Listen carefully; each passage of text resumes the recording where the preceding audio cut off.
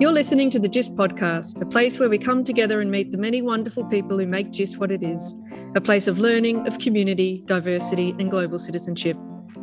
The notion of diversity, equity and inclusion has been around for several decades, but it's been thrown into the spotlight in recent years with movements such as Black Lives Matter and the increase in anti-racism discourse.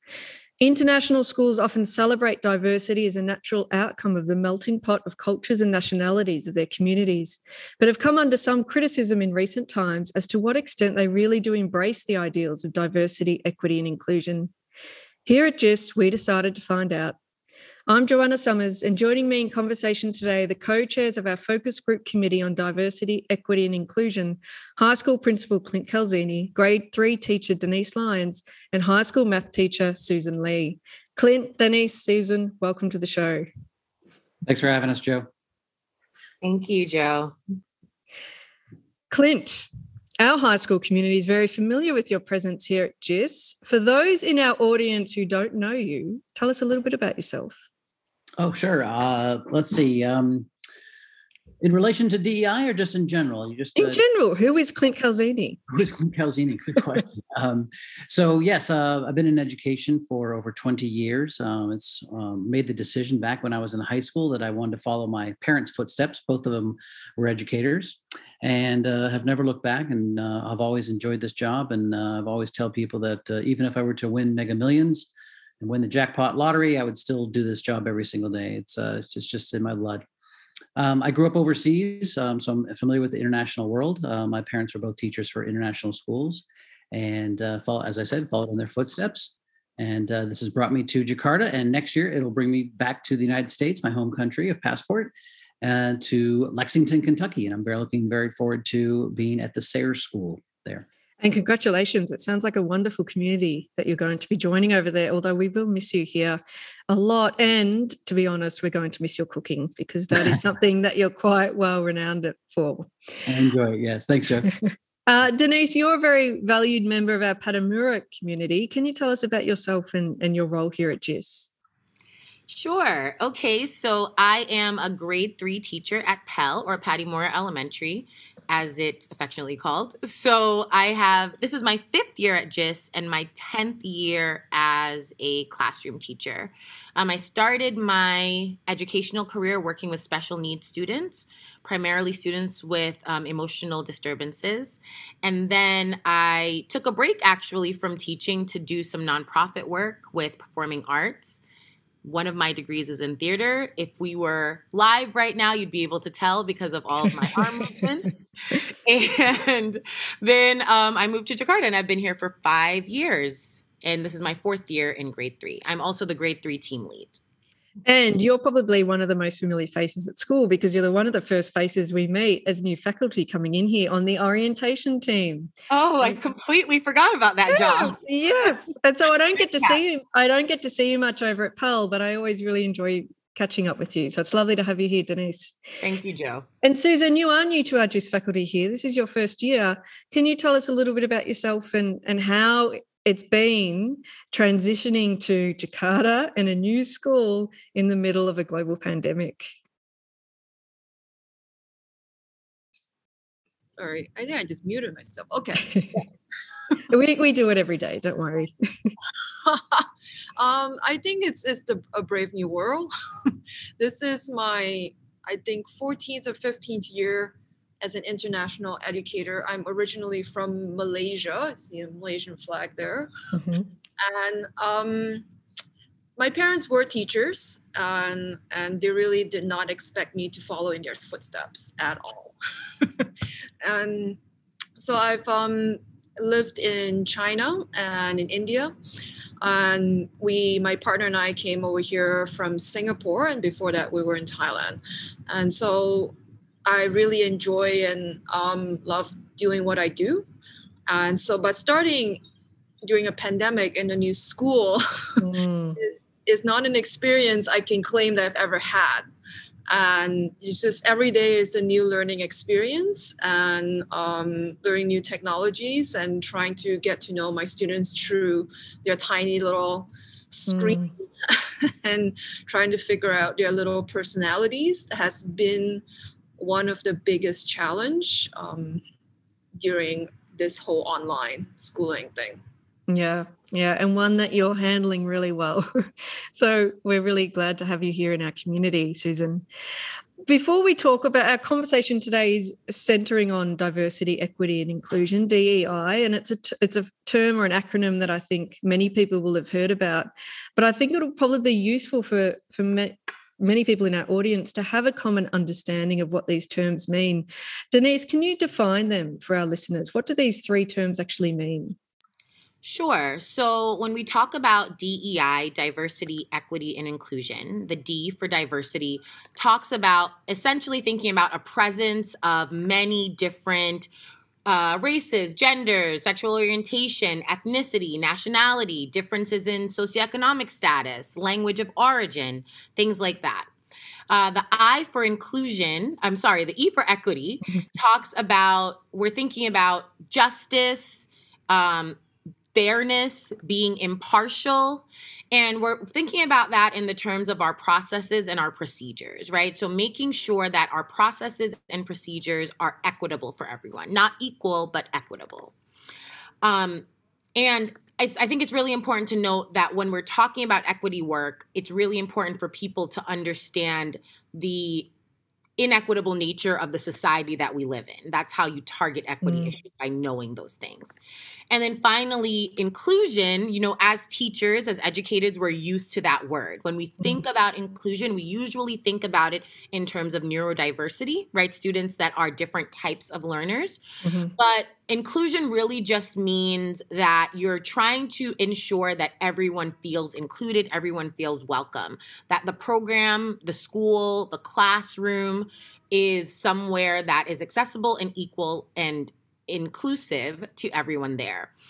You will also hear some people use DEIJ, and the J stands for justice. That talks about the restorative part of DEI work, which is not only that you're addressing these issues, but that you are doing something to work towards fixing the issues that were already there. And you can also, some people say IDEA, essentially IDEA, and the A in that case stands for access, to ensuring that everyone has equitable access. So that's DEI. And Donise, as part of our accreditation work, the acronym that CIS has added in is A for anti-racism. Yes. And so that falls under all of these different terms as well, doesn't it? Definitely. And I think a lot of times when people, particularly because we're in the international school community, when they hear anti-racism, and even when they hear the acronym DEI, they think about it in terms of the Western exported definition of racism, right? So they think about it in a really narrow term. So a lot of times people think, well, DEI work isn't necessary at our institution because we don't have those kinds of issues here. But actually, when we're thinking about equity, when we're thinking about diversity, we have to make sure that we're not only thinking about it through the lens of race, but that we're also thinking about it through all of these variety of lenses that occur. And also, racism as a Western construct does not necessarily look the same everywhere else. So you have to define it for the community that you are living and working in. And we're going to return to some of these topics throughout this chat. So, Clint, along with Donise and Susan, you've been the chair for the DEI Focus Group Committee throughout our current school year. How did this group come about and what were you tasked with? Yeah, sure. The CIS WASC, had several domains that are required for the report. And then there were a number of different focus groups that there was one on social emotional learning, there was one on global engagement or global mindedness and so on. And DEI was a hot topic and obviously came up with everything that's been happening in the recent years. And so I was asked to be chair of it, and I was be happy to do that. I've had some background academically as well as life experiences. Although I am a heterosexual white male, I as Donise said, there is diversity even in that. So yes, I've had growing up overseas and in international schools. I've this is something that I was really kind of aligned with my thinking and so forth. So I was happy to do that. And then we formed a group by people selecting different groups that they wanted to be in, whether they were domains or the CIS WASC domains or the focus group. And we all came together, and I needed some help. And so I threw out a email to say, hey, anybody want to help us out? And thankfully, Susan and Denise stepped up and were co-facilitators and leaders through the process of making this happen. In the beginning, we were really tasked with like given carte blanche, like, what do you want to do and so forth. And we came up with some essential questions. I thought it was good to kind of come up with, we had 3 different groups to come up with different essential questions and then tackle those and write our research report based upon those questions. In the beginning, it was carte blanche. And then about halfway through the process, we got an update of the CIS WASC standards, and it said, hey, by the way, these are some things you should do. And thankfully, we had really kind of aligned our questions, our essential questions, with the standards without even knowing it. So I was quite pleased at how that worked out. So yeah, we moved forward with over the previous months, working on answering these questions by doing some research, a survey, having conversations with people, digging into documents that we have on our campus, whether it be human resources or just the website in general, and sought to answer those questions. And the report is very thorough. I have looked at the report. It's very thorough, very academic. It's a really good read, and it really does go into a lot of these big ideas in close detail. And so certainly the 3 of you have done a fantastic job leading this committee. Susan, what were some of the key findings that emerged in your report?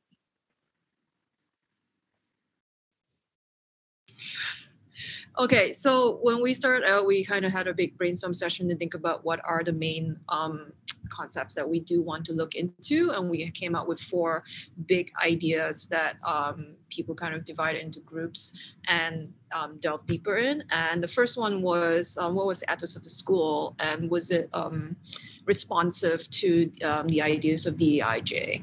And the finding was that it was mostly the guiding statements does try to kind of lift these DEIJ kind of concepts, but obviously there's also room for improvement. So that's like a recommendation for that is for more the governance and the whole school governance to embrace these ethos more within the mission statement and also within the values of the school. And the other group looked at staff diversity. I'm just kind of summarizing. And they found that, yes, it looks like there are a lot of nationalities represented within our staff, whether it's faculty or non-teaching staff.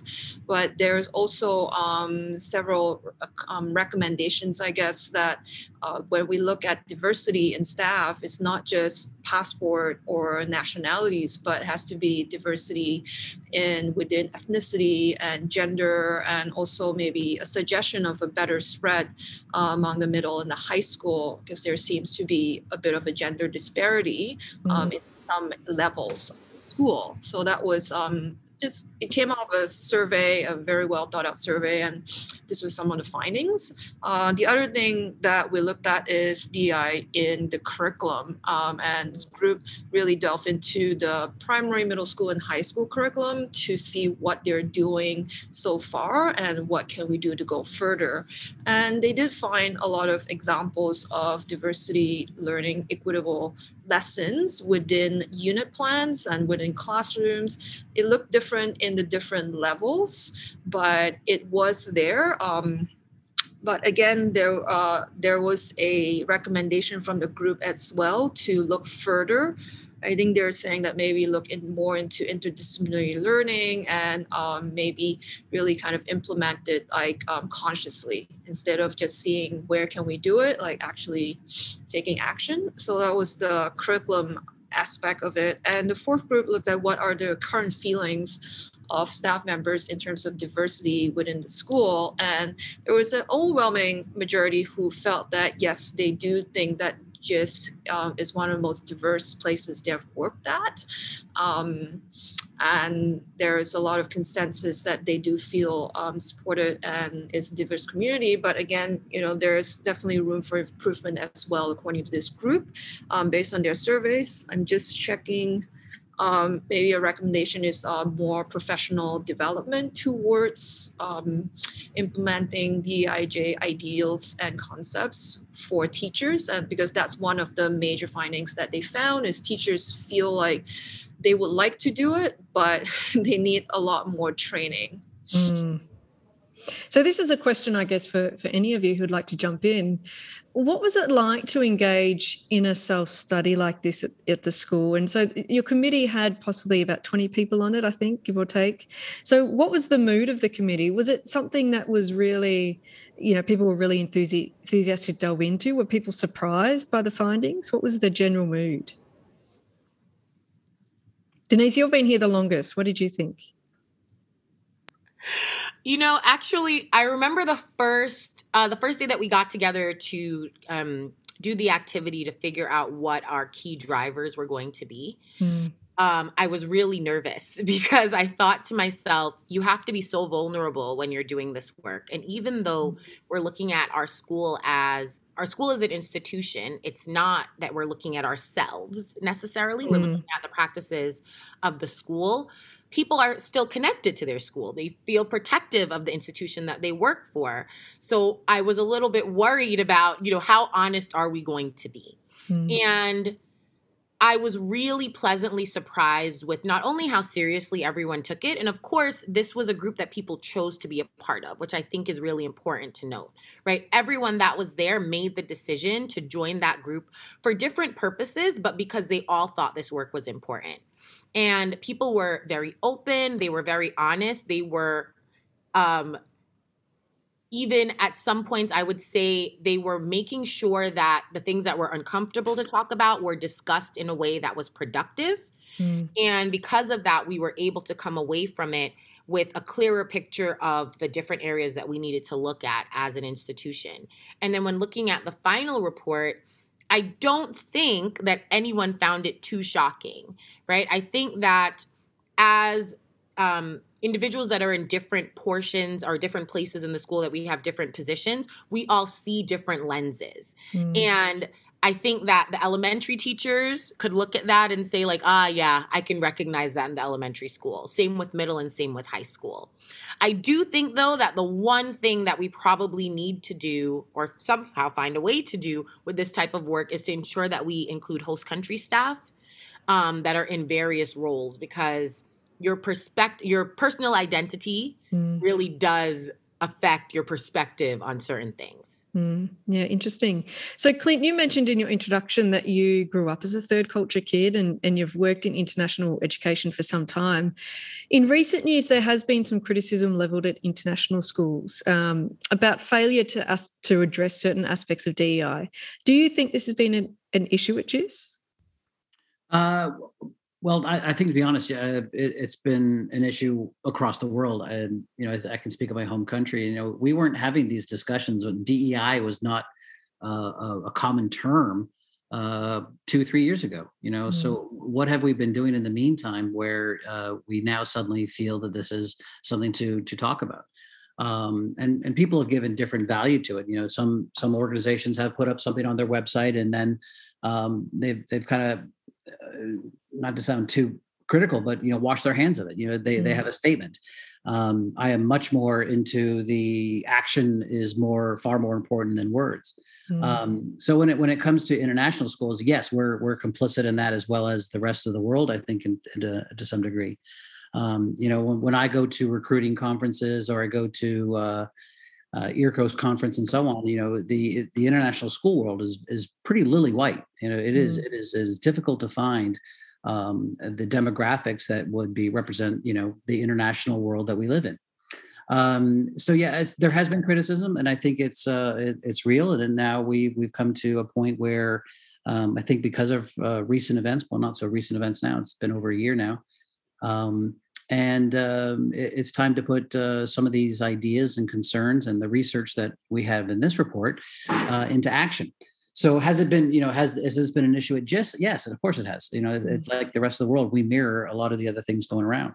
I think international schools do have a somewhat benefit because they are international and have a variety of nationalities from around the world.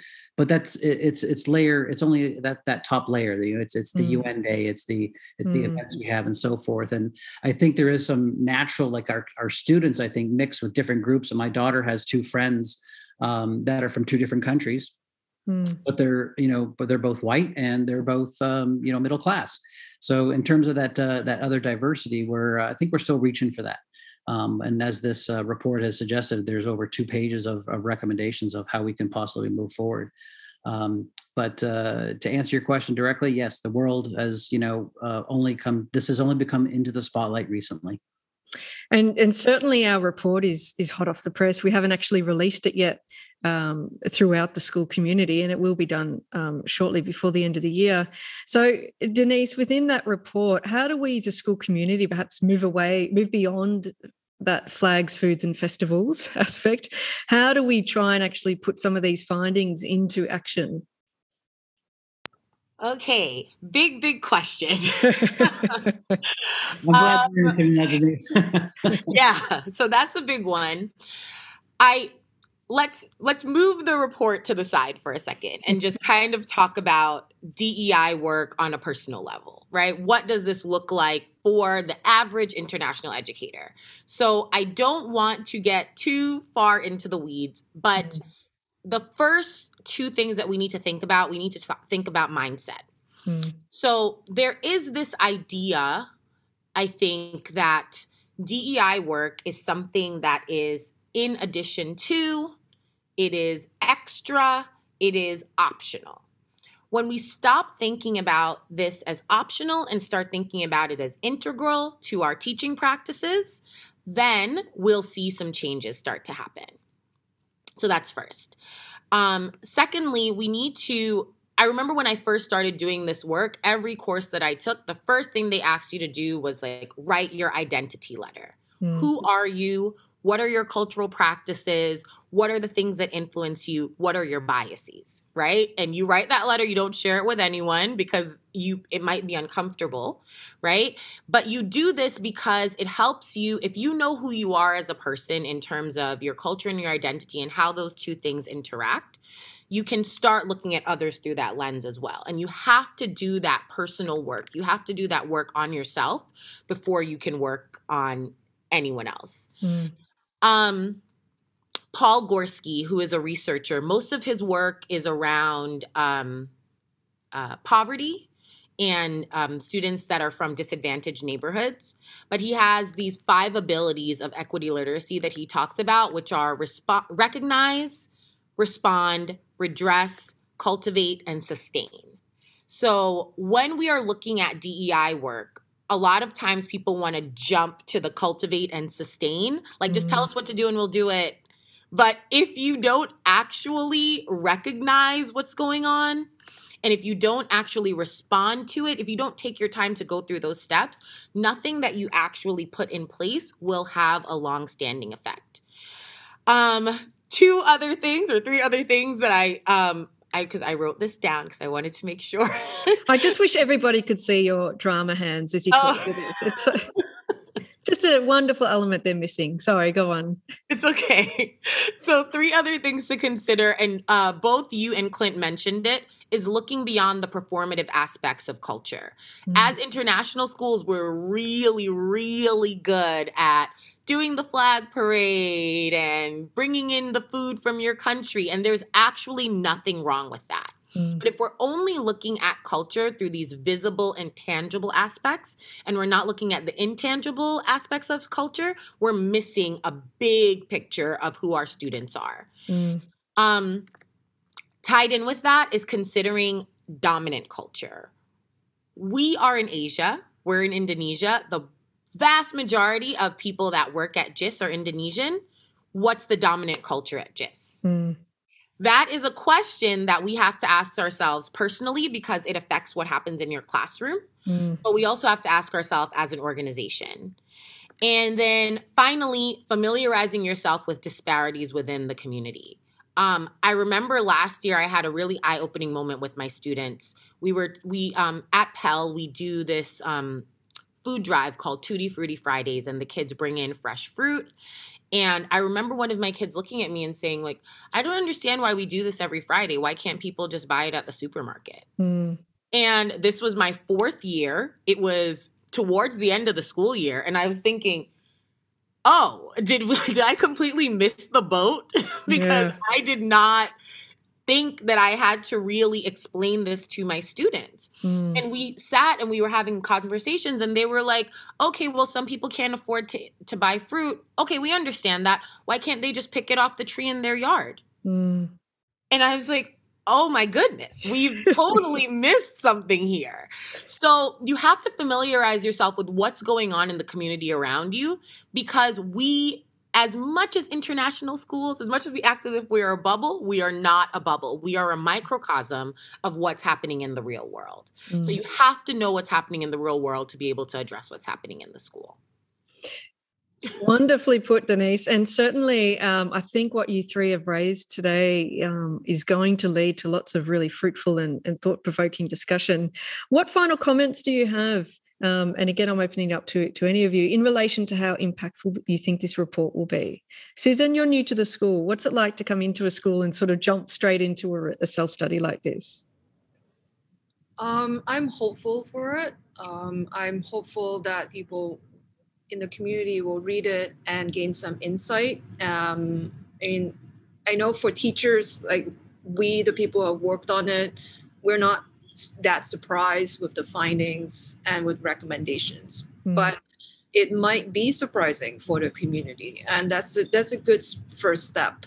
And I also kind of think it might probably be something that could go in line with the JIS 2.0, which is a meeting that I was at this Saturday just to see what it's all about. And there's a lot of the goals that I think are in line with our recommendations and where we hope to be. And I guess it's a big blue sky thinking that this is where we hope to be. And there are a lot of, it's not a overnight process. And it's important to remember that is we need to go through a lot of steps to get there. But I think if we do want to, I think if there's a will, and also like Donise was saying, like it's also a mindset change for members of the community who think that we are okay. I mean, I was looking at the survey and 85% of the staff agree that we have diversity. And for me, the conclusion is 85% of people think we're okay. So I think it's time to shake things up a little bit. And perhaps this report will be that first step.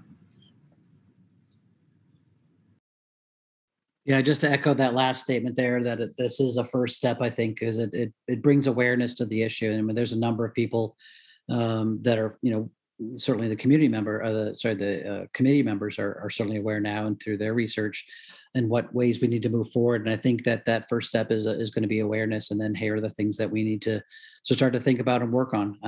And again, for me, really in sum, it's action, not words. We take these words and put them into making it happen.